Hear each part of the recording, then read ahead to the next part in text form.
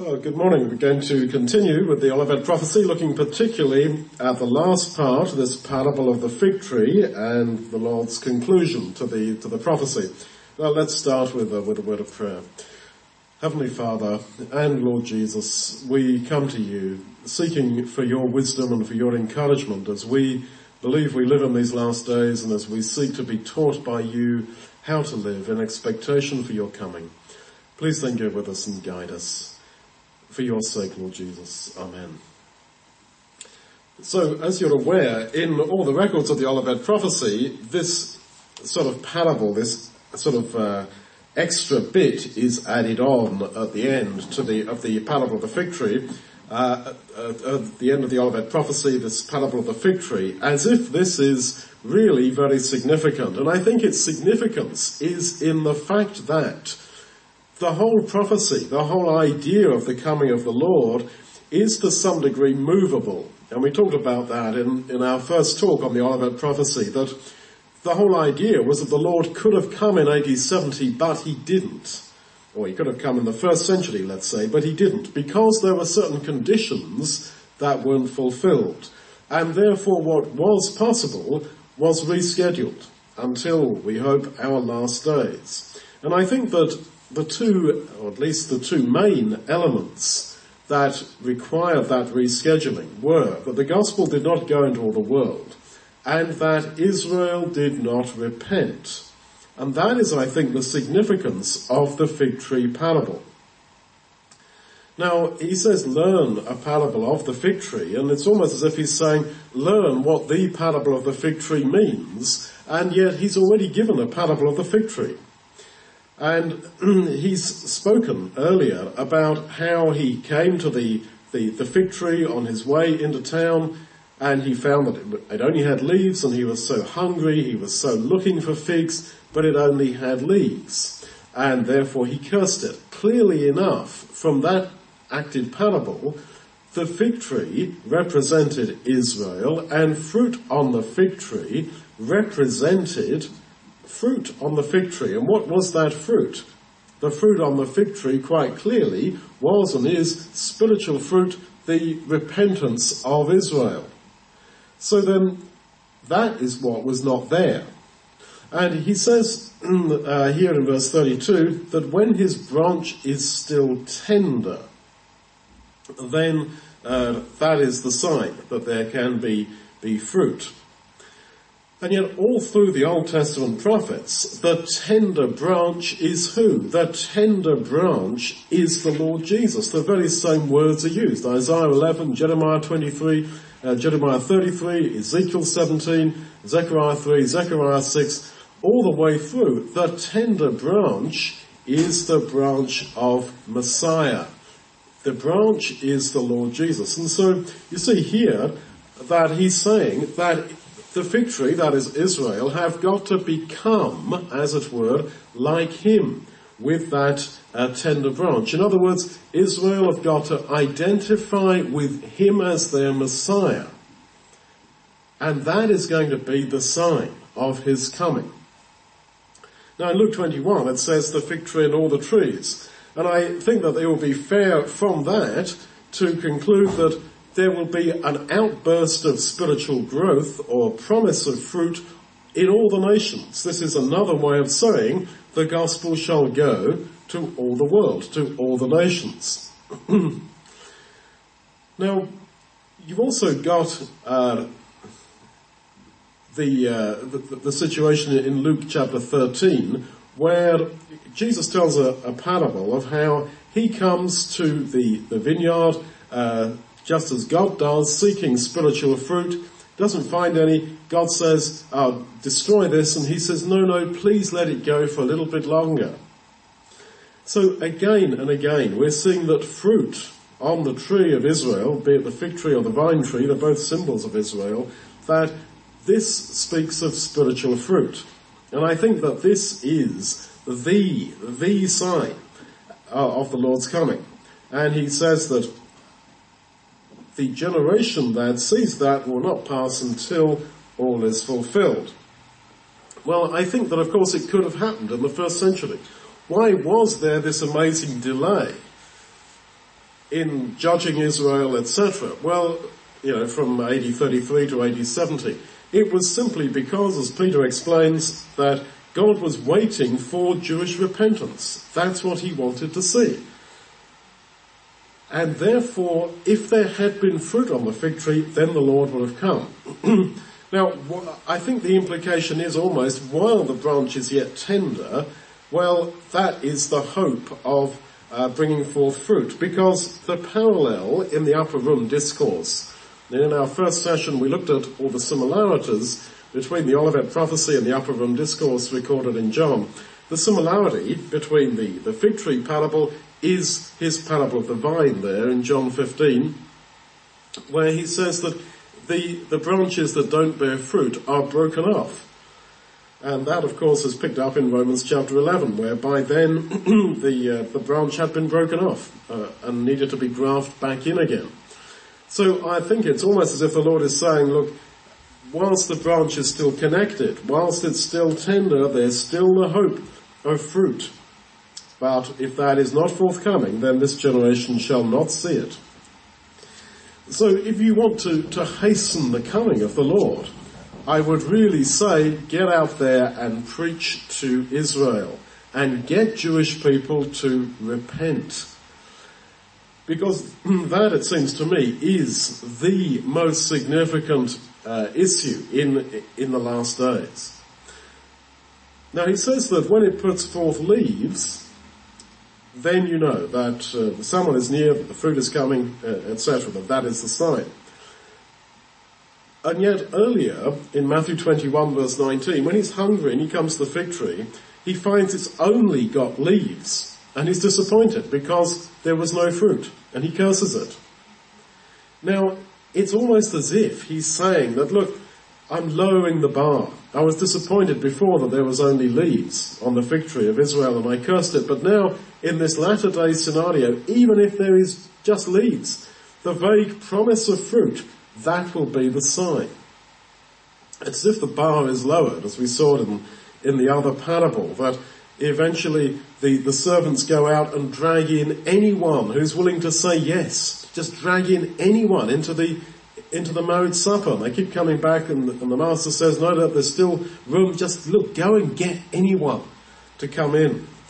So it's as if in the last days, even the beginnings, even the vague promise of spiritual fruit in Israel is going to be the sign of the Lord's coming. And I believe that we are seeing that in the beginnings, in the trickle of baptisms of Jewish people into the true Messiah, and even in the growth of the Jews for Jesus movement, which is Trinitarian and is, in my opinion, preaching another Jesus. And yet, all the same, it is not insignificant that significant numbers of Jews are turning in some sense to Jesus. I would see in all these things the beginnings, the leaves on the tree. And he says, when you see that, you know, or Luke 21 says, you know in your own selves that someone is near. It's as if there will be some sort of vague sense roughly of when he's coming. It's like 2 Peter 1:19, the day star shall arise in your hearts. And we can discuss afterwards what exactly that means. But it seems to be saying that there will be a conviction that this is it, that he's coming back. So then you will know that he is near, even at the doors. Now that is picked up by Jesus in Revelation 3:19 and 20, when it means that Jesus is asking others to repent and to turn to him. And opening the door means that the Lord has granted forgiveness. So his standing at the door surely implies he's asking for repentance. And this generation shall not pass, he says. Well, you can read it two ways. You can read that as him saying the generation that sees these signs is not going to pass. Or he could be saying, just as a general global comment, this generation, you, my generation, our generation, will not pass. Now, all 38 New Testament references to Genea, or generation, clearly mean this contemporary generation. So I think, again, there is no question that the Lord had in mind that he would come in the first century. This doesn't mean that he's capricious. What it means, I think, is that he's so sensitive to human repentance, that he is open to human repentance. He says, this generation will not pass until will be fulfilled. And yet if he really meant until, I think he'd have used the Greek word or the equivalent Greek word in Aramaic or whatever of chaos. But he doesn't. Here he talks about chaos an, which really definitely implies a sense of conditionality until it might be that it is fulfilled. He does give this hint that this is conditional. And so he says in 35, my words will not pass away. And again, he uses logos there when I would really have thought he would have used another term. But he uses logos, I think, because of the idea that logos tends or can refer to the essential idea, the essence, which is behind the spoken word. And so, the intention, the plan, as it were. And so he's saying that, look, my bottom line plan shall be fulfilled. But of course, how it will be fulfilled is relatively open-ended. And then at 36, but of that day and hour knows no man. Knows no man. You got a similar thing in Acts 1 verse 7, when the disciples again ask to know the date. And the Lord says that the times or seasons have been set within the Father's own authority. And I don't think he's given us a calendar date because he doesn't have one himself, because what he has are preconditions that must be fulfilled. Times and seasons which have been set within his own authority. When they are fulfilled, then the Lord comes.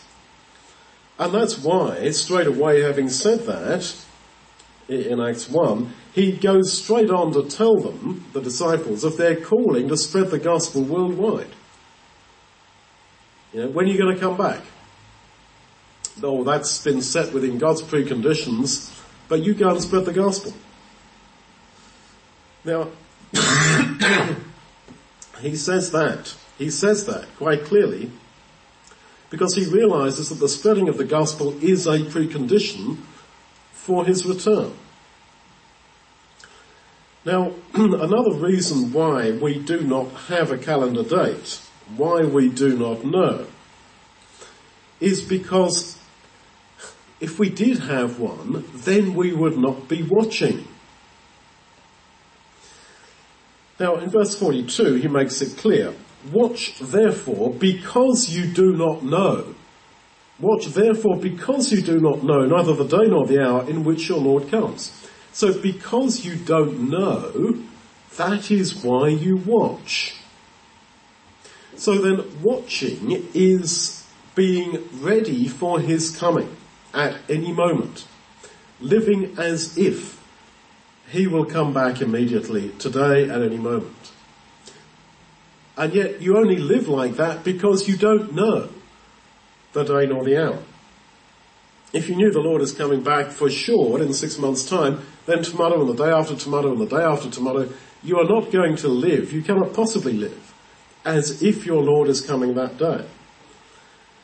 And so, I'm afraid, I think that all this idea of we are watchmen, in the sense that we are supposed to scan world events and the media and sort of connect them with Bible prophecy and therefore come to some idea that Jesus is coming soon or at such and such time or whatever. This is not only missing the point, it is actually very dangerous. That is not, N-O-T, what the Lord had in mind here.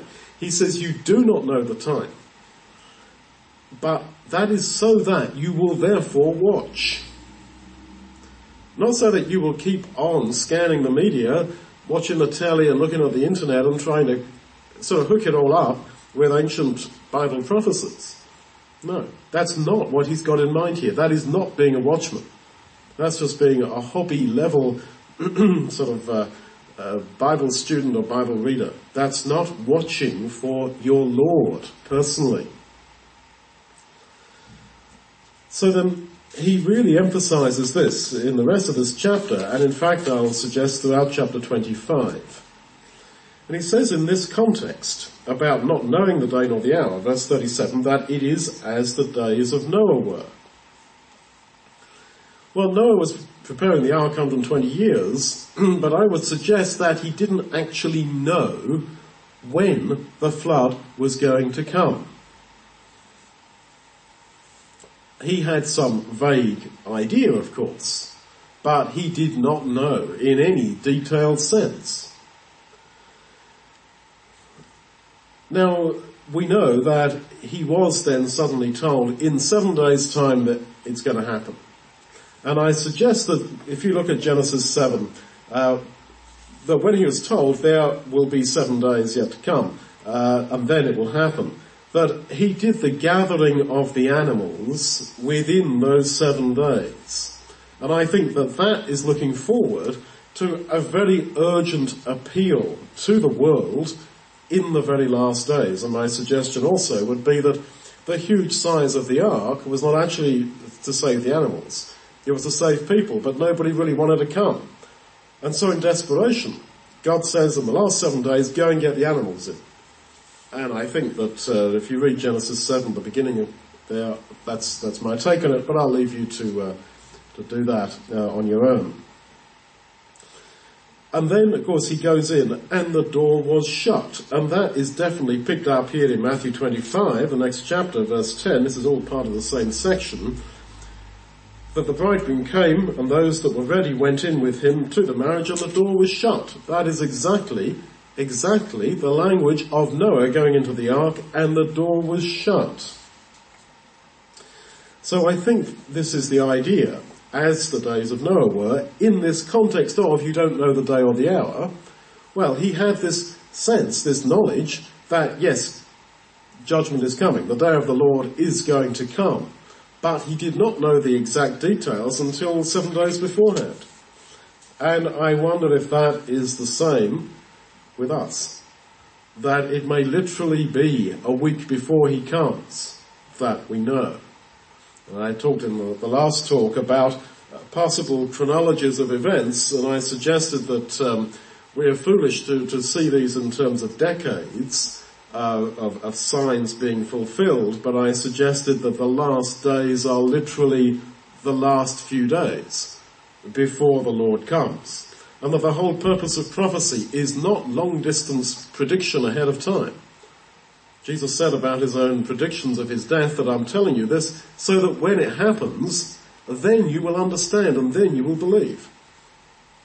So the purpose of those predictions that the Lord gave about his own sufferings in that case was not so that the disciples had a picture ahead of time, but so that when it happened, they knew, wow, this is it. This is what he said. There was no expectation that they would, in that sense, understand the chronology ahead of the event. And what good would it have done them anyway? Now, we keep reading about the coming of the Son of Man. Verse 37. Well, this is clearly quoting from Daniel 7:13. One like the Son of Man came with the clouds of heaven. The clouds of heaven again is used about the Lord's coming. And yet, when you go on in Daniel 7, what is the interpretation that is given of the Son of Man? Well, Daniel 7:26 and 27, the judgment shall sit, and the kingdom and the dominion shall be given to the people of the saints of the Most High. His kingdom is an everlasting kingdom. So then, the Son of Man is interpreted in Daniel 7 as the people of the saints of the Most High. Not Jesus personally, but the body of Christ. This fits in with the suggestion I believe we made last time about what will happen when finally the cry goes up, he's back. And that is the call to go to him. And those who go immediately, who want to go immediately, are confirmed in that by being snatched away. This is 1 Thessalonians chapter 4. 16 and 17, they're snatched away in clouds in the air, and they are with the Lord, and they come with the Lord in judgment. Those who delay, the foolish virgins who say, okay, now we're going to try and get ourselves ready, their delay means their rejection. That's why the Lord says in another parable, blessed are those who open unto their Lord immediately. Because those who don't will not be saved. In other words, our attitude in the day of knowing that he's back, in the split second when we're called to meet him, that will reveal everything. If you say, yeah, coming, but not right now, okay. No. If he is the love of your life, and if you believe that for all your inadequacy, he loves you and you so want to be with him, that's it. Then you will go immediately. And that is the proof. Verse 38, but as in the days that were before the flood. Now, pro the flood, you could read that as meaning immediately before. The 7 days immediately before. They were eating and drinking, marrying and giving in marriage. It's as if in the world immediately around Noah, there was 7 days of feasting going on. And in fact, if you look at 7 days in the Old Testament, you'll find a number of connections between 7 days and feasting. Esther 1, Job 1 for starters. And yet he warns in Luke 21, if you bring that material in parallel here, take heed to yourselves, this is Luke 21:34, lest at any time your hearts be overcharged with surfeiting, drunkenness, cares of this life, and that day come upon you unawares. Well, how can it be, if the believers are indeed under persecution, as we saw last time, how could it be that they're also liable to be caught up in drunkenness and cares of this life? I think the answer is that maybe for offering, as it were, a pinch of incense to Caesar, some nominal going along with the kingdoms of this world, we might be able to avoid all that and also get caught up in the material blessing that there clearly is going on in the world of those last 7 days. It could literally be a few days. It could be that some Islamic superpower develops and makes some deal with everybody, and there's financial prosperity for everybody. The world will never have been more prosperous. Just in the very last few days, everybody's out there celebrating it, rejoicing in it, etc., thinks it's absolutely wonderful and great, etc., and the Lord comes. They didn't know, verse 39, until Noah entered. They did know, but it was tragically too late.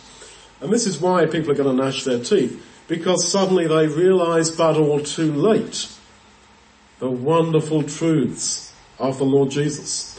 It's rather like the Lord says in Luke 13:35, you won't see me again until you say, blessed is he that comes in the name of the Lord. They will be resurrected and rejoice, as it were, when they see his coming, and then they're told, and this is not for you, my friend. You crucified him. You didn't want him. You see, that's the difference. Well, he talks about the flood coming. They didn't know until the flood came. And yet, that's the Greek word echomai, and in verse 38 you've got a similar word about Noah, eis echomai, entering into the ark, coming into the ark.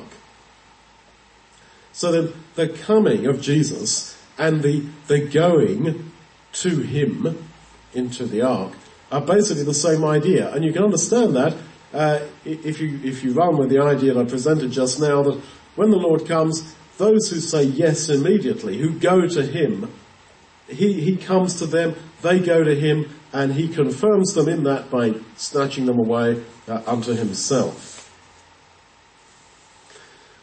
But, verse 39, the flood came and took them all away. Now then in verse 40, one shall be taken, this is the same word, one shall be taken away and one left.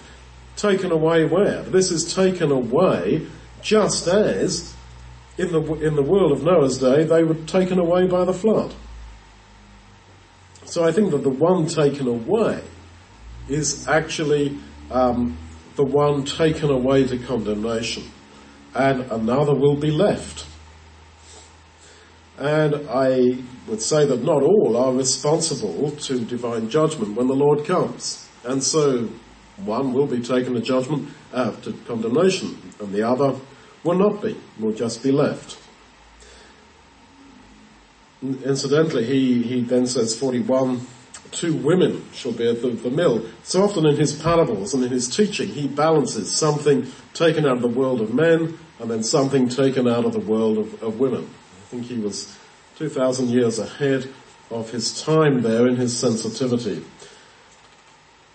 Now, he keeps saying, watch, verse 42 and so on.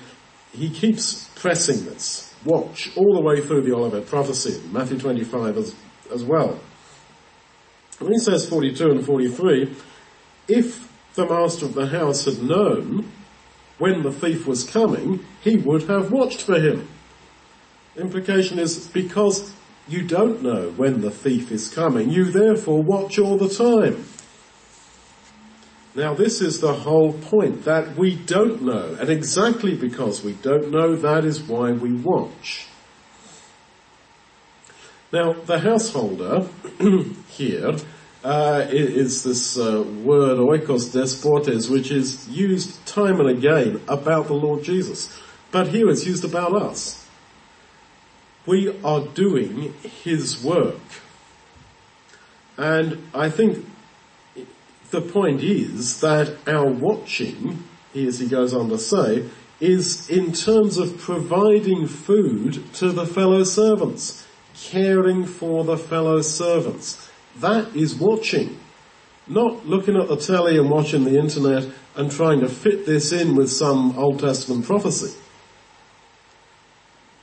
And then going on the internet and whatever and exalting about this, that the return of Christ, it looks like it's going to be soon. No, the real watching is watching yourself, and it's defined here really as feeding others.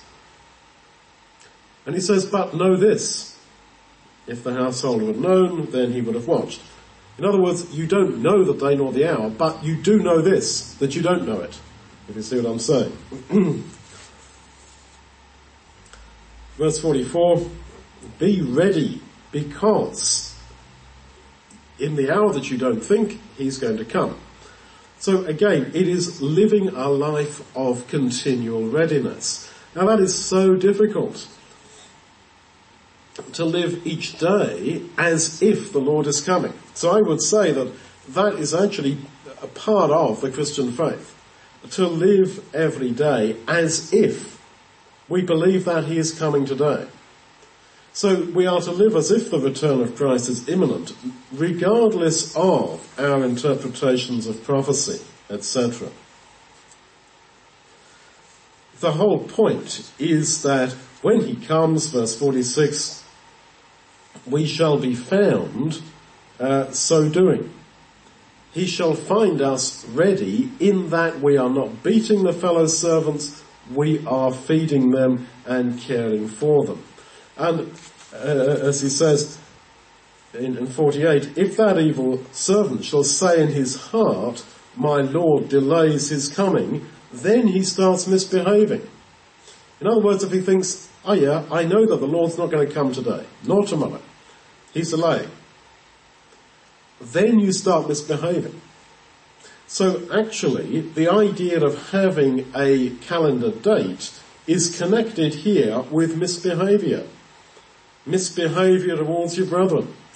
And in my experience, and maybe it's just I was unlucky, but in my experience this has been the case, that those who are so dogmatic about their ideas about prophecy, etc., are some of the harshest and nastiest people that you can meet within church life. Abusive towards others, because they're so convinced that they think they're right in their view of prophetic matters.